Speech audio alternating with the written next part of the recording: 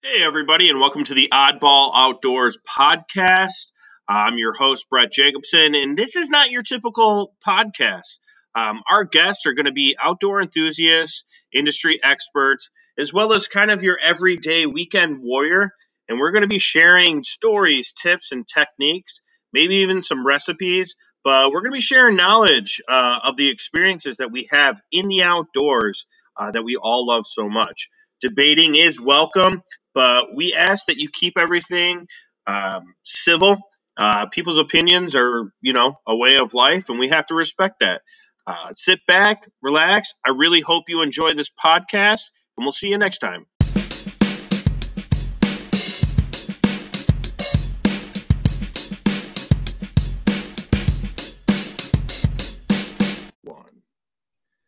Hey, folks, and welcome to the very first episode of the Oddball Outdoors podcast. Tonight, I'm going to be your host. My name is Brett Jacobson, and today's show is actually going to be more of an introduction of what's to come and more of a meet and greet of your host. So, without further ado, let me introduce you to Jason Antonacci. Jason started Oddball Outdoors, and he's going to talk a little bit more about that. So, Jason, how you doing tonight? Very well, man. How you doing? Oh, hanging in there. Like we were just talking, getting pumped for turkey season. I got a turkey tour coming up. I'm going to try and hit 3 states in about a 10-day period. So I've been doing nothing but preparation and research and trying to fit that into a busy work schedule. But yeah. So anyways, Jason, just introduce yourself. Give me a little background of who you are, what you do, all that good stuff. Well, I've been hunting for a little while now, since 2008, I'd say.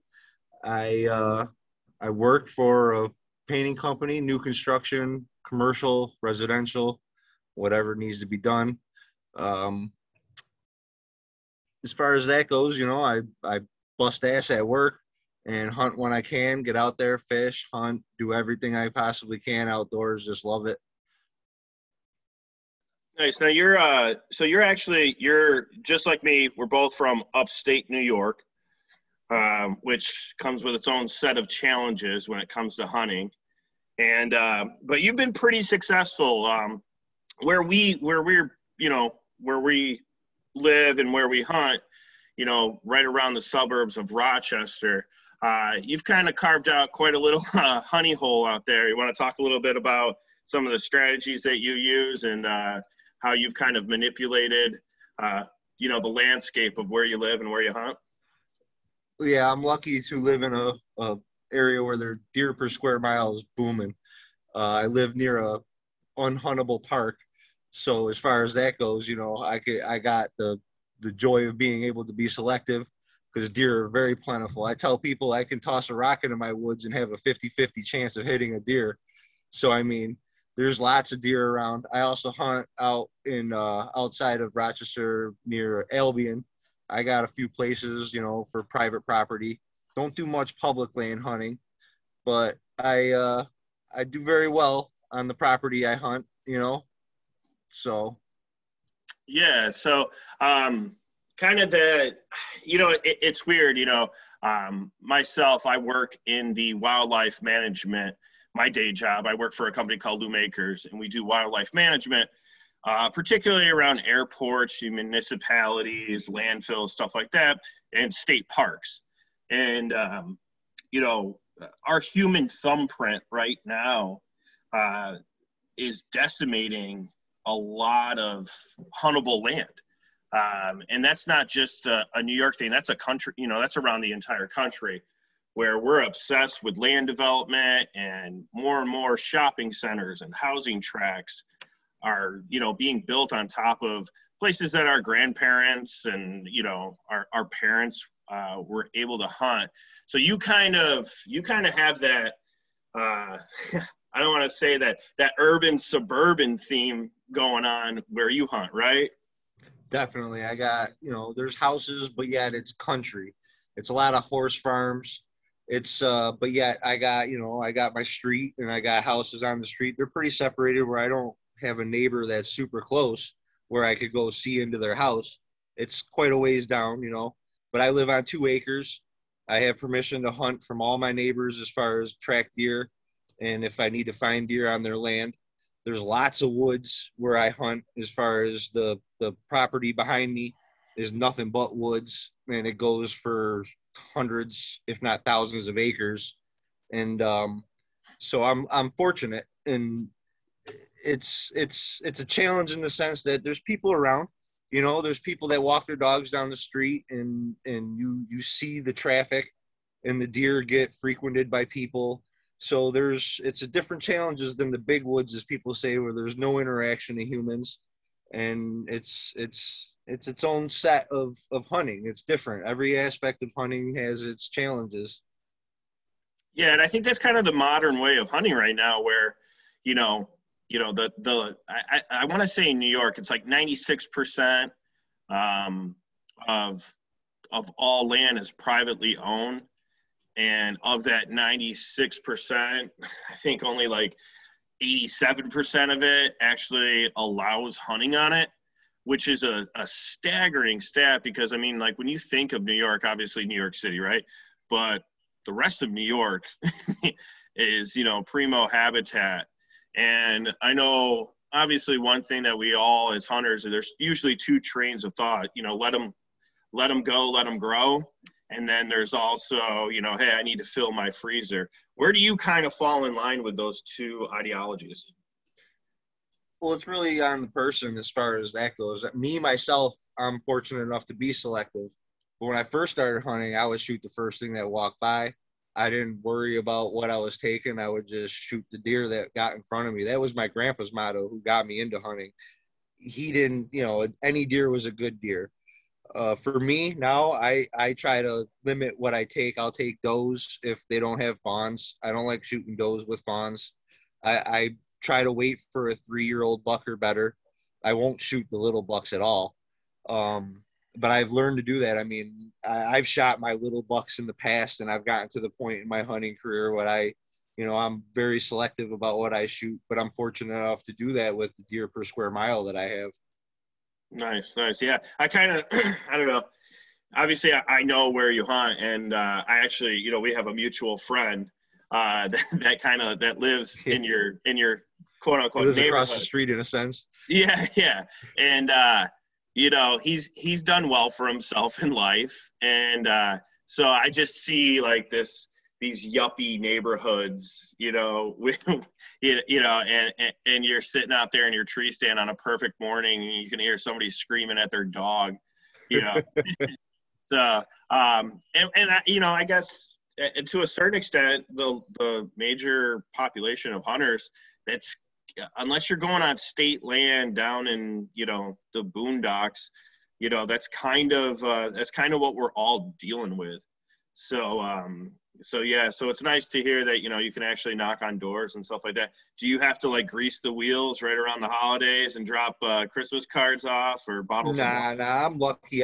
Where I live, I took over my grandfather's house when he passed away. I was fortunate enough to be in a position where my aunt lives in Utah. And when my grandfather died, I was able to buy out my aunt to purchase this home. And so my grandpa built this house in the 70s, and he put in the street with his neighbor, his best buddy, the guy that lives at the corner, used to live at the corner now. He passed away. It's not them anymore, but my grandpa built this road. He built this house, and it's been a family property since I was born. Not many can say that they're living their childhood dream, but when I was a child, 5, 6 years old, I dreamt of owning this home, and here I am. I live in that house that my grandfather built. It's, and I've known all my neighbors. Most of the neighbors are all people that I've known since I was born. So they've known me. It's just a matter of just saying, hey, I'm going to come track a deer. And they don't, of course, so, and they're all accepting out here of hunting. It's not like it's a anti-hunting area. Everybody likes the hunting, as far as the deer eat their flowers, deer eat their gardens. So for them, deer are a nuisance in a sense with how many deer are in this area. Yeah, that's nice. It's kind of funny because I obviously, I know you, and it's funny to, here's your typical stereotypical blue collar guy wearing Carhartt, living in one of the nicest parts of Oh, it's Rochester. it's Pinky Uptown. Yeah, up there just slaughtering, nice mature bucks in people's backyards. Have you ever?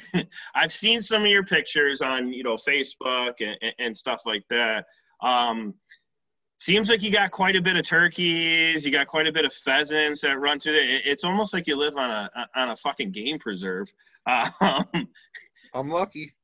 yeah, that's awesome. Well, you're lucky. I'm jealous. But so you had mentioned that, you're kind of, unlike me, I grew up, my father was a um, hardcore hunter. And I mean, we had every VHS beta tape ever released of either Ted Nugent or Dan Fitzgerald. And so, and I had Roger none of Rabbit. that. Yeah, I and had none Roger of that. Rabbit. Yeah. So, my dad, my greatest memories of hunting with my dad when I was a little kid was jumping on rabbit piles and just scouting and watching them. And then when unlike today where we had like the youth seasons and stuff, like I lived and breathed hunting from the time I was literally born. And then when I turned 12, and I was able to small game hunt, go duck hunting, do all that stuff, I was gone. I was in love with it. It became a passion of mine. So you're kind of the opposite, though. You're a little bit of a late bloomer. Kind of Yeah. talk about that. Well, I didn't have a family as far as my mother and father that hunted. My mother is on and off vegan. She's always been kind of vegetarian. Her father always hunted, but he died when I was really little. My grandpa on my mom's side. My grandpa on my father's side hunted, but as far as my dad never really hunted. The story goes my grandpa took my dad out hunting when he was like, 13, 14 years old. And my dad shot a rabbit, cried, and then never hunted again. So as far as that goes, when I grew up, I didn't have hunting in my life other than my grandpa's hunted, and I didn't get to go with them. It wasn't something that was, in my life at home life. Uh, Eventually I wanted to hunt, and I always loved the bows and guns and stuff. And as a kid, walking down the street one day at my home in Greece, I stumbled in the garbage. My neighbor was throwing out these old longbows. So I got the longbow out of the garbage, and I walked myself up to a store that's called Archery Outfitters. It's not there anymore, but it was there.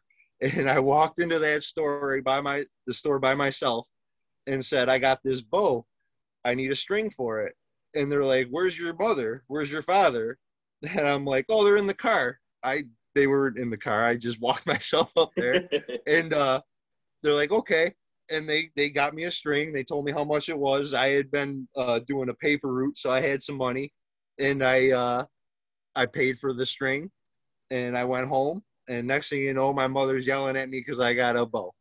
And my dad was like, well, my father's into hunting. We should have him talk to Grandpa Carl. That was my grandpa's name, and my dad's name is Carl. But he's like, you should talk to Grandpa Carl, have him, learn from somebody that hunts.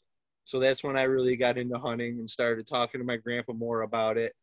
And my grandpa kind of showed me the ropes as far as hunting goes and talked to me about everything. So I didn't actually start hunting until I was much older because none of my friends hunted. I had to kind of pursue that all on my own. And I eventually took my hunting course and got into it. And here I am. That's awesome. Yeah. And I think we need to kind of state this since this is our first episode. You and I are by no means professional hunters. We're just everyday guys that love the outdoors. We love to hunt. We love to fish, love to camp, love to hike. And so we kind of all have that, whether it's, later in life or whatever, but we kind of all have that origin story of like, so for me, I grew up watching my dad and my uncle, and I was kind of behind the scenes and just like, really, really fallen in love with being outdoors. And, and then kind of the best / worst thing that ever happened to me. So my parents ended up getting divorced, and it kind of made me have to like do everything on my own. Right.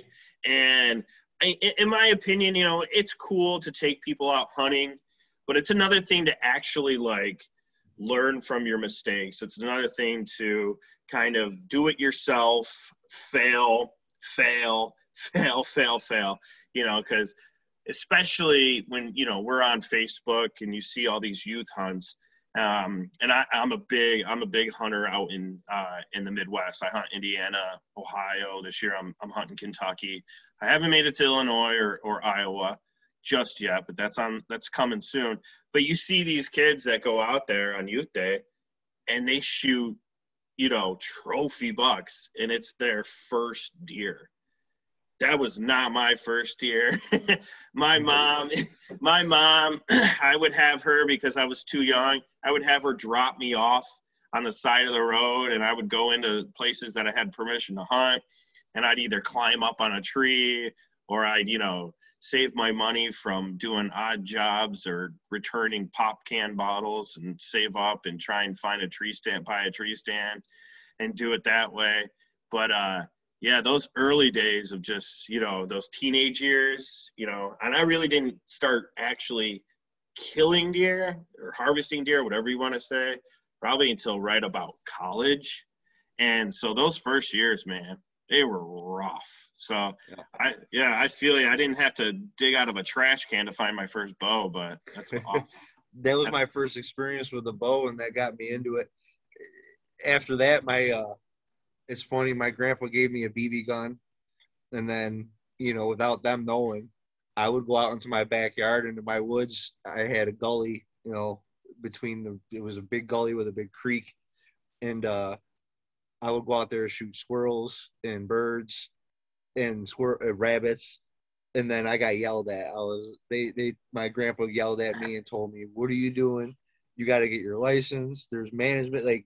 He started to get on me and press me about, there's seasons, and started to actually teach me the ropes of things other than just, here's your bow, here's your, here's the BB gun. He went over all the safety issues, and my father was clueless on all that. So it came, all that came from my grandfather.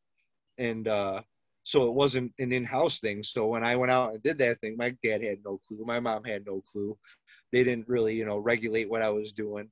So like you're saying, I had to kind of learn on my own, and it was fun. But at the same time, now I look back on it, I'm like, yeah, my grandpa was right. I did the right thing eventually and started, I got my license. But it's been a challenge. My first official deer, as far as when I went hunting for my very first time, was all on my own. My grandpa gave me his old point blank bow, and I went out there and I ended up shooting a button buck. My very first deer was a button buck, and he came out and showed me how to gut and do all that. And I had no clue what a button buck was. He said it was a button buck. I'm like, what do you mean? It's got no horns. And he's like, well, there's no, I had to learn about, there's nubs. You got to look for the square head. It's still a male. You can tag it as a female. And I didn't know that. I already filled out my tag, and I tagged it with my buck tag. Because they did, when you take your course, or like, first thing you do is fill out your tag. So I did that before he even came out to show me, and everything. And so it was like, those are the learning experiences, you go through. So it's been a challenge, and I miss my grandpa dearly because he's no longer with us. Yeah. And I have a really good friend of mine and a hunting buddy that actually every year now, we actually used to be coworkers, and we always used to, I was living out in Indiana selling payroll. He was here in New York selling payroll, and we'd always go back and forth and talk about getting together and going hunting. And I kept inviting him to go on these trips to Indiana. And finally he came, and now he's one of my best friends, and he's a hunting buddy. He's a brother at this point, right? But he lost his father, I want to say like 6 or 7 years ago.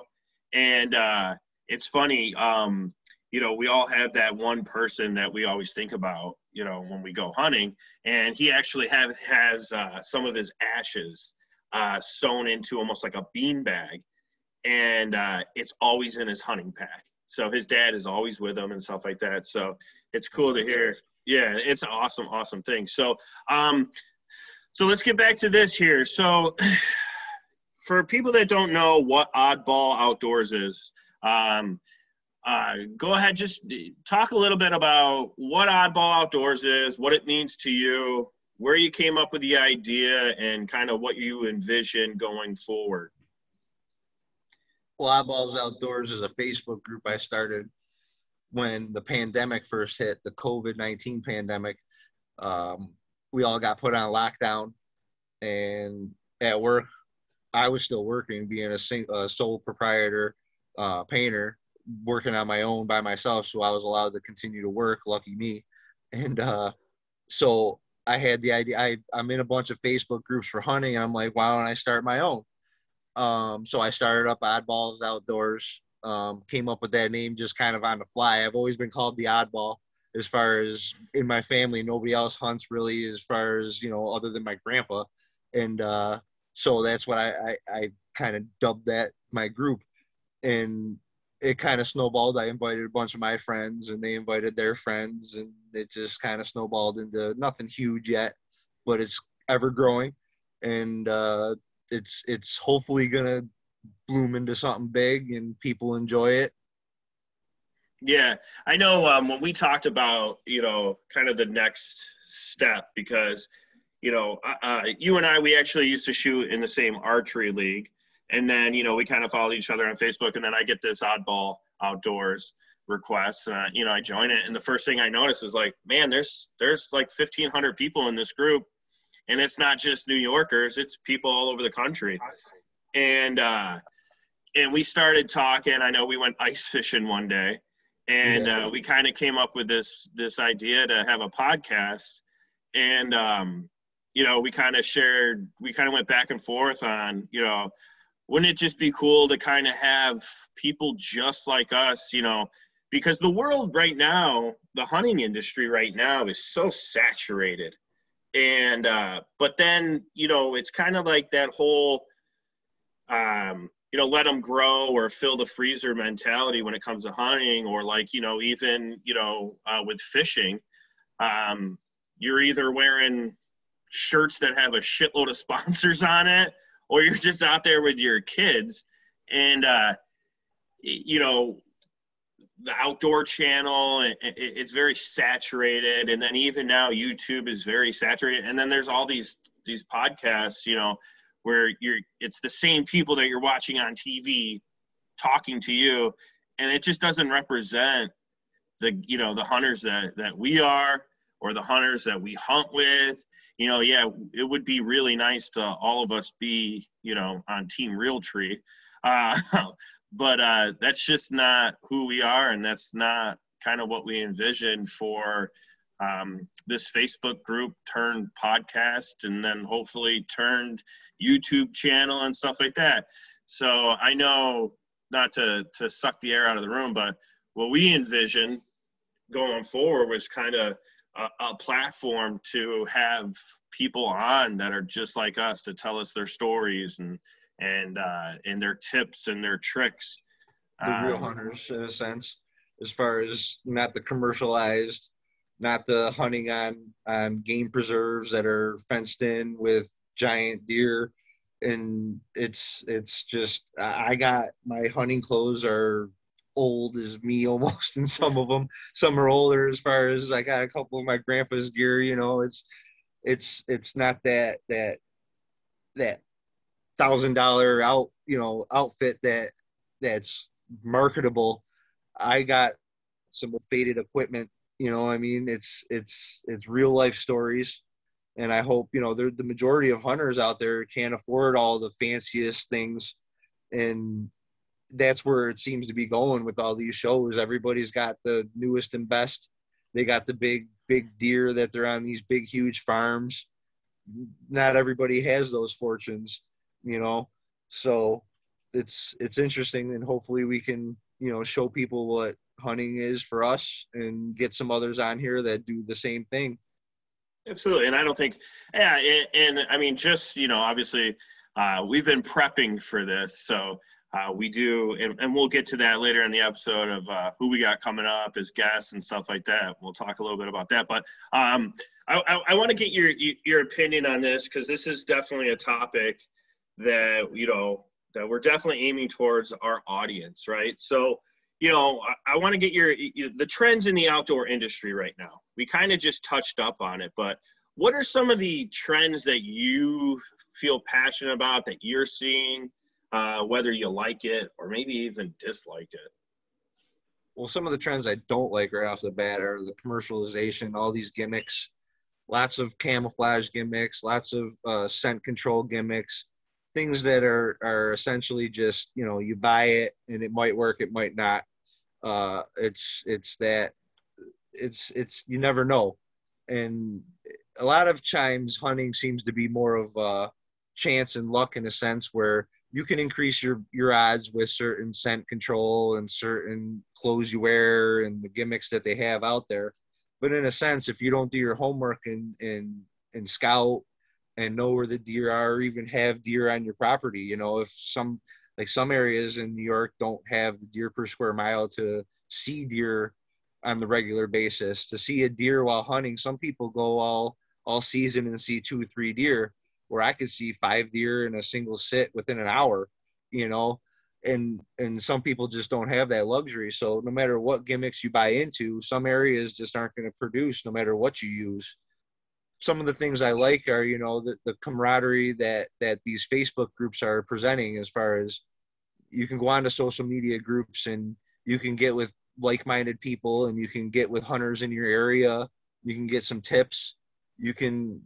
Some of it's good, some of it's, you got to filter through that stuff on social media, but you can always find the people that are willing to help. And that's what's awesome about it. I think the more we stick together as a community of hunting, the better we'll be. There's lots of things on Facebook that is negative, but at the same time, if you filter through that, you can find the positives in it. So that's where I hope, with this and with other things, we can trend more towards the positive than the negative, and help others out there to do what we all love, which is hunting, fishing, just enjoying the outdoors. Yeah, that's right. That's awesome. That's very well put. And, and that's one thing, like I do, I work for a company and I do a podcast. I host a podcast for my company that I work for. And, that's why I was really, really excited that we talked about doing this, and you asked me to be a part of this. The Facebook stuff, I agree. You got to filter through it, right? But here's a perfect example, right? Here's a real life example that's happened to me the last 2 days. I went on a Facebook group, and, not to name names, but it's an out-of-state hunting group. And I asked, hey, I'm planning a trip. I'm coming from New York. I plan on hunting, in Kentucky.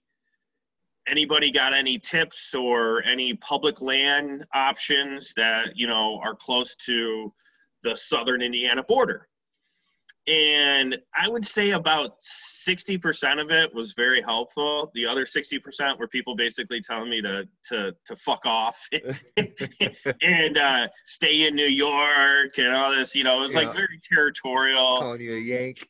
Yeah, exactly. And I'm like, man, I'm from a town that has one stoplight, man. Like, and it's funny. I told this story the other day. So I hunt. I'm a big public land hunter. Okay. I watch the Hunting Public channel. Those guys are doing it right in my mind. You see them on YouTube. They do have some sponsors here and there, but it's mainly just onX. And those guys are down to earth. When they run into people out in public land hunting, they're chatting them up and stuff. But every year I go to Indiana and I hunt Hoosier National Forest. And it's 19 million acres of public land hunting, right? Wow. Yeah, it's crazy. It's crazy. But it's all hill country, and it's, hills and hollers. And the first year, you know, you talk about gimmicks and luck and stuff like that, right? So the first year of a close hunting buddy, ex-hunting buddy of mine, we'll just say it like that, right? We drive out to Indiana. It takes us like 10 hours to get there. We drive through the night. And this is before Onyx and that the Hunt app was even in existence, right? So we were pinning stuff on Google Earth, and we get down there, and the first challenge we run into is there's no cell service. So we can't even find the maps. So we're driving through dirt roads, back roads. There's no sign that say like, oh, this is Hoosier National Forest. You can hunt here. And so we're like knocking on doors. We're asking people. We're stopping hikers. Like, and everybody was really, really friendly, right? And we don't find any of the areas that we found in all summer long and all the beginning of deer season here. We pinned all these places and we didn't find any of them, right? So we just go in and I'm like, you know what? I'm just going to trust my ability. And we find a couple benches, some ravines. We start looking for deer trails, deer tracks. And we end up setting a stand up. And then about another mile down the road, we set up another stand and we're just going to start there and we're going to work our way around. Well, 10 hours of driving, 12 hours of scouting, right? Going on next to no sleep. I end up shooting the biggest buck of my life 45 minutes into this hunt. And it was it was the luckiest thing ever. I mean, I would love to sit here and tell everybody how awesome and skilled, whatever. I literally just walked around the woods, found some deer sign, found a thicket, set up on the edge, and 40 minutes in, you found some sign and you hope for the best. Yeah, and we found that spot. That was the last spot we checked before we went back to the hotel to grab some sleep. And we hung it up that afternoon, went back, ate dinner, got some sleep, got in extra early, sat in that stand, and 40 minutes after daylight, you know, a doe starts walking up the edge with a 6-pointer behind her, and then my buck, which was officially scored at 151 inches and 3/8, comes cruising through, and he's going up and down, and he walks 20 yards, and you know the rest is history. But it's, you know, that old mentality of just like boots on the ground and like using technology and stuff like that, opposed to like, you know, oh, I'm going to hang ozonics in this, you know, or I'm going to go pay a guide, or I'm going to, you know, I've never been in here and this guy's going to just walk me in the dark or drive me in, put me up in a tree stand. And, you know, on their trail cameras, they've had the same buck walk by at the same time, you know, for the last 4 days. And that's gotta be hard to go to unknown land like that though, you know? Yeah, it's definitely a challenge. And, you know, I definitely encourage people, you know, get out there and do it, man. Take a step back, go old school. It's good to hunt different property, good different land and stuff like that. But, you know, back to my question that I asked you, yeah, that trend though, you know, of like all these Facebook haters and, you know, all these people bashing and fighting and arguing and bickering like, you know, school kids. That's society now though. It seems like as much good as there is bad, you gotta, like I was saying, you gotta filter through some of that negative comments. If you're with social media, if you're gonna post something, you gotta be willing to accept the fact that there's gonna be people out there that just want to bash on it. Mm-hmm. And I'm a part of a group that I was in before I started Oddballs. It's called New York Hunt Club, and it's a great Facebook group. There's lots of people that like to joke around.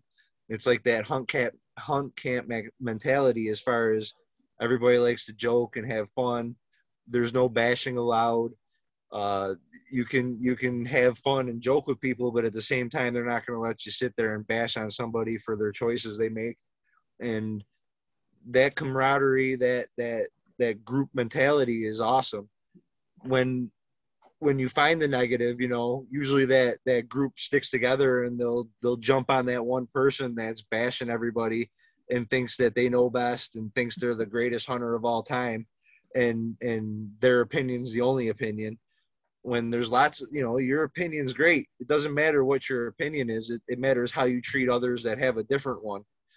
And to me, that's it. It's how you treat somebody else who has a different opinion. We all don't agree on things. I got things I don't agree with you, and you got things you don't agree with me. But yeah, we can still be friends and stick together with the fact that we love hunting. And that's where we need to be with the hunting, with the hunting community. We need to stick together with how much people out there that are against it, especially with everything that's in the politics right now, with the whole gun legislations and everything else with politics. Politics is a touchy subject. Most of these groups don't allow politic talk. And there's a reason for that, because we all, as hunters, there's Republicans, there's Democrats, there's liberals, there's conservatives, but they all hunt. There's plenty of conservative hunters and plenty of liberal hunters. It's, we're all the same community, though. We're all hunters in a sense. So if we don't stick together and we focus on that negative always, it's just going to tear us apart. So it's important that we try to steer away from that and try to stick together and try to be positive to one another. And that's what I hope, that's what with my group, the groups I'm in, those are the groups I stay in, are the groups that are positive and not negative. They don't allow that kind of stuff. They don't allow bashing. Some of the groups I'm in don't even allow swearing. Like I'm in a group called Hunters of America, which is, 200,000 strong in this group, and they don't allow swearing. So it's like that group is constant policing of the group and keeping, because there's kids, they want to keep the kids and kids friendly. And the James Reese, who runs that group, I actually ended up talking with. I hope to get him on the show sometime. And he I swore. He told me not to. And I asked him why. I'm like, swearing in a group on Facebook, you're going to be policing this all day long. What are you doing? And he's like, he sent me his phone number. I never met this dude or talked to that. He's in Oklahoma, actually. And he's like, here's my phone number. Call me if you got the balls. So I was like, all right, I'll call this guy. Right. So I called him. The dude's super passionate. He has kids, and he wants kids to be able to view it without any worry from parents. And I totally understood what he was talking and where he was coming from. And it brought a whole new light to the whole thing for me, as far as, I'll allow swearing in my group because that's how I was raised as far as that goes. But that's his group. He's 200,000 strong. And if he wants to run his group how he wants to run it, that's great. And to the positive energy this dude had was just awesome. Yeah. So that's what we need more of, is positive instead of all that negative focus. Yeah, just to kind of build off your point there, because I mean, you made that was some really good points. This country right now, I mean, we're just so divided, right? And so when you talk about the hunting community, that as well is kind of a little bit divided as well. I mean, think about it this way. I mean, we've all probably had a trail camera stolen. We've all had a tree stand stolen. We've all had somebody ruin a turkey hunt, or we've all been fishing and had somebody come fish right next to us. We've all seen people litter in the woods. We've seen, you know what I mean? Like, we've all seen it, and maybe some of us have actually done it. But, when you think about that for a second, though, we can really ruin or put a bad taste in somebody's mouth. Think about, going back to, when you were first starting out, when I was first starting out. Imagine doing all this hard work and putting all this time and effort in, and you go out to sit in your spot and your stand's gone on opening day. You know what I mean? It sucks. Yeah. It's happened to my buddy. I've never personally had a stand stolen. I've had a camera stolen. You hunt out of a playground tree house behind you. Whatever, yeah. Hey, I got Albion, where there's plenty of 250 plus acres where there's, it's open. You hunt off your sunroof. I hunt off my deck. You've got a blind on your deck. That's right. But no, yeah, it happens, and you're fortunate enough to nobody has stolen your stuff. But It's definitely a divide. I mean, there's not only that aspect of it where there's a lot of really, really uh, people without a moral compass walking around the woods. But Too then much of there's it in a sense. yeah, but then also like on social media, and you got to be careful what you post because people will be like, what property were you hunting? You can't hunt that property. Or they find out that you shoot a really nice deer, and then next year, guess who just leased that property out from under you? I've had that happen with a friend of mine. That sucks. He comes home from the military. I put him out, or he's on leave from serving our country in Afghanistan. And, he's like, I'm going to be home for 2 weeks right during the middle of bow season. You got a spot for me? I'm like, yeah, sure. I'd take him out there. He sees a shit ton of deer. He shoots a buck. And then he comes back from the military. And then next deer season, he leased the land that I took him on. And I'm like, yeah, like, dude, come on, man. But no, that's good stuff. I'm glad that, we kind of share the same mentality when it comes to, just trying to just keeping it real, like, and what I mean by that is like, we really kind of have to stay together as a group because, our core beliefs, our passion, we're always under attack by somebody, and we don't need to be attacked Always. by people in our groups. No, exactly. When our own group starts caving in on itself over trivial things, as far as like your ethics versus my ethics, everybody's ethics are different. We were all raised different. Some, like you said earlier, some are out there for let them go, let them grow, and then some want to fill the freezer. It doesn't matter what they're shooting. I don't care what your opinion is. You bought your tags. You hunt how you hunt. I'll hunt how I hunt. Just don't tell me what to do. Yeah. If I'm coming to hunt your land, sure, you could tell me not to shoot the little deer, or tell me to shoot whatever. I'll abide by what you want. But when it's, like a random stranger on Facebook and you're trying to tell me, oh, I don't shoot that, why would you shoot that? That's just, doing harm to our own community. Yeah. And it shouldn't be like that. But unfortunately, that's how it is. And that's why I like the groups that I'm in. I run my group where that's not allowed. I'm in my group that I'm in as far as New York Hunt Club. That's not allowed. You can't just go bashing and telling people how to do things and without you get booted. They'll just kick you right out of the group. No questions asked. And I'm the same. I'll kick you right out of my group. You want to start bashing on people, that's it. You're gone. Like we should all stick together no matter what. Mm-hmm. Yeah. It's funny. One of the big debates that's going on right now in our home state of New York is crossbow hunting. Yeah. Man, I saw some threads today that Some were brutal just, ones. oh my gosh, just downright brutal. So for people that are listening to the show that don't hunt New York or they're not from New York, right? We've never had crossbows in New York. It has never been You can have allowed. them, but you can't hunt with them for certain things. Sure, right? And then I want to say maybe a couple years ago, we introduced a special season for crossbow hunters, but they had to be like disabled or like have like a medical excuse from a doctor's note, like you're missing class at school or some bullshit. And it set this whole state on fire, basically. Give me your thoughts on where you stand on that issue. I got a crossbow. I know I'm looking at it right It's now. well, I it doesn't bother me. The DEC put out tags, and to me, whatever implement you want to use to take your animal or harvest your animal, that's it doesn't matter to me. You want to use a crossbow, sure. You want to use a rifle, whatever. They're putting out tags. They regulate it based on how many numbers were killed the previous year. So they've been doing a good job in a sense for certain things, especially deer. In some areas are plentiful. So it's tough in New York because some areas have no deer, some areas are just overwhelmed and overpopulated. But as far as crossbows go, that expands the hunting for bow, and people don't like it during bow because you can reach out and touch something with your crossbow versus a compound.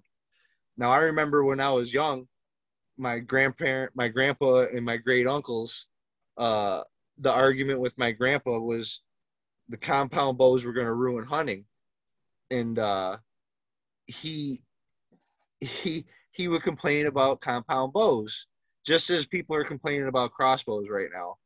And eventually, guess what? He got a compound bow. It didn't ruin hunting, and it changed the landscape of hunting. But guess what? It didn't ruin it. Same thing with crossbows. Crossbows isn't going to ruin hunting. It's going to change the landscape. Numbers are going to change what tags are allowed and where, the DEC is going to regulate things, and it's going to be tweaked. But right now, crossbows to me are fine. And I took my turkey this year. I took a turkey with my crossbow this year. I tried to take a deer, but I was too picky. I let too many deer walk by, so I never ended up taking a deer with it. I ended up shooting I brought it out for muzzleloader. We have a late muzzleloader, and crossbows are allowed during the late bow season with muzzleloader. And I brought out the crossbow. I ended up smoking a coyote, my first coyote with it. And I see, yeah, you could touch something a little further than your compound. But with the compounds now, some of these compounds that are coming out, you can shoot pretty far with these compounds, and they're very accurate. Not to brag, Yeah. but I've made a 49-yard shot on a trophy buck and put it right where it needed to go. And I am do not take that the way that it sounds. I missed my fair look. I missed 3 shooter bucks, and when I say shooter, when we hunt in Indiana, it's got, I try and go over 120 inches or at least 3.5 years old. I missed 3 in the same trip. And the closest one was like 7 yards. So I, by no means, am. With the crossbow, everybody calls it the cross gun, because it's got a scope, trigger, mount it to your shoulder like a gun. It's still slinging an arrow. It's still using a string. It's still got its limitations of one shot, and you got to reload it. It takes forever. Good luck getting a second shot. Although they got that new one out from Excalibur, the dual shot there from Excalibur that allows you to have 2 arrows, which are 2 bolts. But as far as crossbows go, I mean, it's everybody's got their opinion, and I personally am for it to be all season as far as bow season goes. If you want to use a crossbow, go ahead. They gave you a tag, use it. If it help, it'll help more. Like my grandfather couldn't pull his bow back at the end of his life. He would have been out there hunting otherwise if he was was able to use the crossbow, and he never got into the crossbow thing. And I tried telling him, get a crossbow, but he never wanted to. Yeah. I ended up getting one though. I love it. Yeah. Like one of the trends, and we're going to talk about this here shortly, but one of the trends across the country is the decline of hunters. It for all intents and purposes, it is a dying sport.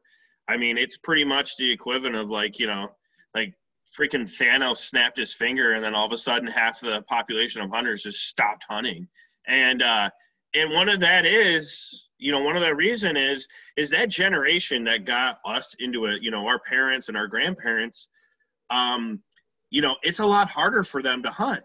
My father, blue collar guy his whole life. He's a plumber, HVAC, he's tore his rotator cuff. I don't know how many times, right? And if it wasn't for, crossbows being legal in Indiana, he wouldn't be out there bow hunting. And so when that logic is applied here, you don't want to see, I mean, it's great. Sometimes there's pros and cons of not having as many people out in the woods. However, if I had a choice to hunt with my dad or my grandfather or a buddy of mine that can't pull a bow back and they've got to use a crossbow, by all means. And then also, those things are pretty freaking accurate. And not to steal somebody's tagline, but, if you can put something in my hands where that deer, didn't go 20, like, by all means, let's roll. So I'm kind of flirting with the idea of buying one and maybe trying to shoot a doe or 2. But if I had a choice, what's that? Get it, I said. Yeah, but if I had a choice to shoot the biggest buck of my life with a crossbow, compound bow, a shotgun, or a rifle, give me that compound bow every I'm the day same way of though. the week, man. My first love is a compound, or well, my first love with bow was actually that longbow I found. I mean, that thing Yeah. I slung so many arrows out of that thing, and I got a recurve now. That longbow is long and gone, but I got a recurve, and I got my son's first. My son's 9 now, but at 6 years old, I had him shooting the recurve I learned on, and Yeah. it's tradition, like Yeah. they call it traditional equipment, and like as Native Americans were slinging, they were making bow and arrows out of sticks and string that they strung together with nap and flint, Yeah. out of rocks. Yeah. So for Which I us, have like no now, desire to do, but whatever. yeah, exactly. Well, that's a whole nother. That's when I retired. Maybe I'll worry about some Yeah. craziness, Yeah.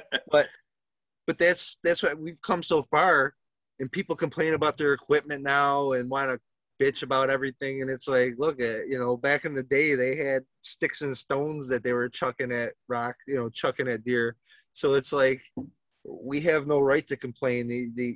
You can't shoot with your equipment. Maybe you should practice a little bit better. Yeah. Yeah, absolutely. Um, what are some of the other things that that you kind of see right now that this sounds really weird, but like, what's bothering you right now when it comes to hunting? Like some of the other things, like me personally, right? I can't. Oh man, like, I'm trying to word this correctly without sounding like an idiot, but I can't remember the last time I watched the Outdoor Channel. Right? I Yeah. can't remember the last time I grew up. Look, I grew up on Dan Fitzgerald, Roger Ragland. I grew up on those guys. Ted Nugent, right? But but like I really like my age group when Michael Waddell started Realtree Road Trips. Like that to me was like, oh my God, the camaraderie that they showed, the behind the scenes stuff, some of the educational, the tips and tricks that he would talk about. And I remember those first couple seasons of Realtree Road Trip, then they were everything to me. And then it just like the whole industry became so commercialized. And, a 30-minute show became about 20 minutes of advertising and marketing. Yeah, if not more. Yeah. And like, like the recovery scene, the camera's already behind the deer and they're tracking it and it's like staged. Everything just seems so staged. Days, yeah. Yeah, to try and get that high quality film, the perfect shot. Or like, you watch, the Drury brothers, for example, right? Those guys are monsters. Don't get me wrong, right? But they've got 45 deer that they're targeting that are over the age of 4.5, 5.5, 6.5, 7.5, right? And, they're getting mad at the cameraman because there's a 200-inch buck 20 yards away, broadside, but there's a tree in front of the cameraman. And so they don't shoot, they let it go. And then, their whole season's ruined. And I'm like, and then they cut to a commercial break where they advertise 19 products that they're on the commercial for. And so, I really stopped watching the Outdoor Channel, and that stuff really bothers me. So now if it's not on YouTube and it's not some small town guy, or if it's not the Hunting Public guys, I'm not watching it. For me, I watch almost absolutely nothing. The thing, I don't have time. If I had more time, I might pick and choose some things, but I got my family, I got work, I got my own hunting, I got my own life as far as upkeep of my house, and I don't have the time to sit down. Like, I don't even have cable, and it's a challenge to try to sit down for an hour to watch something on TV. That's why the doing the podcast thing, and people are more inclined to go to the podcast now, it seems, because of the fact that they don't have the time. They could just throw in their headphones and listen to some talk about hunting and fishing that they like. And with the commercialization of everything, it really has become a damper on things, because everybody just sees commercials. You want to see a good buck down, all you're getting is force fed some brand or some product that might or might not work, and they're just selling it to try to make some money. As far as hunting, it's tough when you try to put products involved in it. Hunting used to be, as far as when we, as a species, we needed to hunt to survive. Now you could go to this, you don't have to hunt to survive. You can go to the store and get some food. But guess what? Like during this pandemic, what happens when them stores don't have food? Like just recently, the stores that you go to the stores when the pandemic hit, there was no meat on the shelves, no toilet paper, no products to survive off of at the store. You're not gonna be able to go to that sometime, and what happens then? People are left to fend for themselves. So to have that back tool of hunting and knowing nature, to me, everybody should have to learn how to, if you eat meat, you should know how to gut and butcher an animal. You should be prepared for the inevitable if something, the worst case scenario were ever to happen. And not enough of our society now can know how to butcher and prep an animal to eat. And that's scary in my eyes, because what happens then? So many knock the hunters, but yet they go to the store and buy meat and don't understand where their food's coming from and what it takes to put food on their table. So that to me is a thing that I hate, as far as, I got close personal friends that don't hunt, never hunted, will knock hunters. I got friends that don't hunt and know what it's about, but at the same time, it's like, it's a dying art. So it's scary to me. And I think more need to be in touch with our human instincts and our nature, what nature kind of intended for us. This is nature, so I don't understand why so many are against it. Yeah. Yeah. I mean, it's a touchy subject, it's like you said, it's a dying art, but it's also a dying industry, right? That's why I think it's so important that, I feel like as a hunter and as a fisherman, as an outdoorsman, it's my job to do two things, right? It's my job to introduce the sport to the next generation, right? And it's also my job to, basically, walk the walk and talk the talk, like if I'm gonna get angry or upset because somebody's attacking me on Facebook, I kind of got to take the high road. I can't, dip down to, that level. Or if somebody shoots a bigger buck than I do or catches a bigger fish than I do, I'm a competitive asshole. Don't get me wrong, all right? I am competitive. But I got to shake their hand and be proud and be happy for them and not be a hater.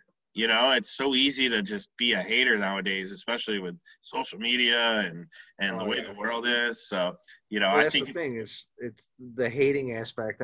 I get enjoyment when my friends shoot a big buck or catch a big fish. Don't bother me one bit. Like my buddy Pat last year, the past few years, actually, my buddy Pat has been the big buck hunter. He's the one that's taken the biggest deer out of all of us. He's the one that's been on top. And he went a stretch of, I don't know, 10 years where he didn't shoot a deer, let alone shoot anything big. Yeah. And it was, he had his time where we thought he just like didn't want to hunt. Like it was like, why are you even out there if you're not going to pull the trigger on anything? But he was Mr. Selective, and guess what? Now look at him. The past few years, he's been the top dog with all our friends as far as he's the one that shoots the big deer. And I'm ecstatic, no matter who it is. Even people, random strangers on Facebook, I get enjoy when I see that smile on somebody's face. That brings a smile to my face. I don't get how some people can get jealous over the fact that somebody else shot a deer or somebody else caught this big fish. Like people get mad at it, and it's the sociology of it is interesting to me, of why people react how they react. Yeah. So we have this, so my group of friends that we go out to Indiana every year, we call ourselves the Wolf Pack, right? And it's such an interesting, diverse group of characters, right? So my one friend, we call him Indiana Dick. He's he's a farmer that has the best mullet you'll ever see. And I mean, he's just he's the nicest guy. And the last 2 years, man, like we all talk about it, man, we really want him to we want him to shoot a monster, right? And then my friend Brian Godfrey, who's actually going to be the next guest on our show this week, as well as he's going to actually co-host some of these episodes with us. Yeah, Brian is a phenomenal human being, right? He's a great guy. He's a great friend of mine, but he's hunted in Wyoming. He's hunted in Montana. He worked for the NWTF. He's taken wounded warriors. He's taken veterans. He's taken kids out. He is the greatest example, in my opinion, of what we all should be when it comes to, hunting. He's taken me turkey hunting and called in a bird for me that we actually have on video that, we'll probably post. He's gotten his girlfriend, Jessica, in on hunting. He still takes his dad out and, he does all these, crazy things for his dad to try and get his dad a deer, which I was a part of this year too, by the way. But last year he actually, was furloughed, laid off, whatever you want to talk about, because COVID-19 by the NWTF. So he had a rough year, but then, deer hunting comes along, and this guy, I'm not going to ruin it for you. He had a hell of a season last year. And then, my father, who, he's 60 years old, he comes to camp. And then another buddy of mine, Nick, brought his dad, who was recovering from, cancer. And so we hunt as a group, right? We always uplift each other. But the joke around camp is, they're always like, man, guy can hang a stand, because somehow, some way, I always end up hanging everybody else's tree stand. And it gives me no greater pleasure than when I hang a stand and one of those guys goes out there, sits in it, not only sees deer, but shoots a deer. And Nick and his father, who came last year, they came in like we did. We arrived at camp at like midnight, 1 o'clock in the morning, and they had never seen, they didn't know anything. And I'm like, all right, you're going to sit in this stand, you're going to sit in this stand. And his father, who's been hunting his entire life, first morning, I walk him into the stand, walk him right up there, tell him where the deer are going to come from. And I mean, we've only been in Indiana 4 hours, right? And he sees 10 bucks the first morning, and 4 of them were just giants. And he flat out said, he comes up to the truck and he's like, thank you so much. That was the best hunt I have ever been on. And I'm like, did you shoot something? He's like, didn't even need to shoot anything. And he tells the story, and it was just great. So like, kind of that, yeah, like being happy for others and doing things for others, and like, having that opportunity to hang a tree stand for somebody and give them the greatest hunt of their life. Yeah, that's what it's all about. It is. It is. With my friends, I'm my buddy Scott, who has a kind of a caretaker of a property we hunt out there, and I'm fortunate to be able to hunt it, and all of my friends are the same way in a sense. We all a good, close-knit group of friends. I got my buddy Scott's brother, Jeff, and Pat, I've mentioned. And we got my buddy's dad, Jesse. There's so many of our friends out there that are all got the same mentality, the smile on their face after you shoot something. And we all help each other to go out there and put up stands together. We try to, that camaraderie. And it's the time spent with the friends and family we love, that makes everything worthwhile. Because if you don't have the close-knit and you're doing it all on your own, some people are out there that do it all on their own, and it's more power to them. But I've never had that. I've never been all solo other than that first hunt. I had my friends, but they weren't with me. But now we go out as a group. We all go to our own locations, but it's, hunting with somebody versus hunting alone is different, and then when you see your friend shoot something, and if you don't get a smile and you get jealous over it, I don't get it. Like, I don't have a friend that's like that in a sense, you know. I don't want a friend like that. No, I know. I've weeded all those friends out. Like, why would you want somebody in your life that's nothing but negative and jealous of something you're Yeah. doing and putting that energy towards it? To see, you know, if I shoot something, all my buddies are ecstatic, and that's what you want out of friends. You Yeah, want somebody to be happy for you. absolutely. So, you know, a lot of good stuff. You know, we'll try and wrap this up here. So, um, in your opinion, or you know, in your own words, right? So going forward, let's end on this. If let this be your recruiting moment, you know. So just touch up on who you want listening to this podcast. Who do you want following us on Facebook? You know, and kind of give me your elevator speech there. Well, I want people that are respectful. You know, I want people that want that hunting camp mentality. Anybody that loves the outdoors. You know, like we need to stick together as a community as hunting, fishing goes. We need people to be positive. Um, I want people to have their kids involved. I want people to get out and get their families involved if possible. Like I've taken out my wife to come hunting, and she, you know, she's not a hunter by any means, you know, but I Mm-hmm. mean, I want, you know, involve the family, involve the community as far as, you know, if you got neighbors, you know, talk to your neighbors, Yeah. be respectful to your neighbors. So many people get angry at their neighbors for what they do. Why don't you go talk to them? You know, like have a conversation as an adult and talk about what you like and try to be civil. The more we put out that negative energy, the worse it's going to be for our own community. So for people that want to come and join and be a part of a group that is positive, that's what I'm hoping this attracts. Yeah. So, you know, two things just come to my mind, right? So, which you never hear anymore, and maybe I don't hear it because I don't watch the Outdoor Channel enough or whatever. But, you know, Realtree had a great tagline, right? You know, at the end of every episode, when you get a chance, take a child hunting and fishing and show them the outdoors, right? And then Mossy Oak is family, friends, in the outdoors, I believe, right? Yeah. And that's what it's all about. And so I agree with you there, you know, and I'll take it one step further.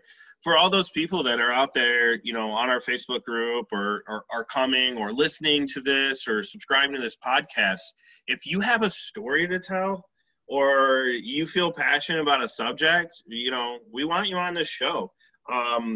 You know, you're not, you know, yeah, it would be great to have, you know, it would be great to have Wild Game Nation on this show one day, or, you know, Major League Bow Hunting or Major League Fishing. But, you know, this show is definitely designed for guys like us and girls like, you know, and females in the outdoors, which one of our upcoming episodes is actually the Fishing Chicks, which they started a YouTube channel and they've got their own fishing show. And I'm excited to have them on because, you know, the female demographic in the outdoors is the fastest growing community. They're kicking our butts when it comes to numbers right now. They really are. And I'm excited to have that on there. So we'll end on this. Give me just one good thing that you wish, you know, when we're all said and done, say, you know, a year from now, we've been able to do with this podcast. One good thing would be to attract more kids and to get more of the family sense involved. Um, we need everybody to be involved, not just the male role. Like you're saying, we need the women to be involved too and be accepting of the sport. And to make this thing grow, we're going to need all people, not just the men. And we need the kids to be involved as well. And family, you know, family is important. You can't change who your family is, but your friends, you know, your friends are the family you get to choose. So if you choose wisely and you make good friends along the way, you could do very well in life. And it's all about who you surround yourself with. And that's what I want to be. I want to be surrounded by people that love the outdoors and just want to be happy. Perfect, man.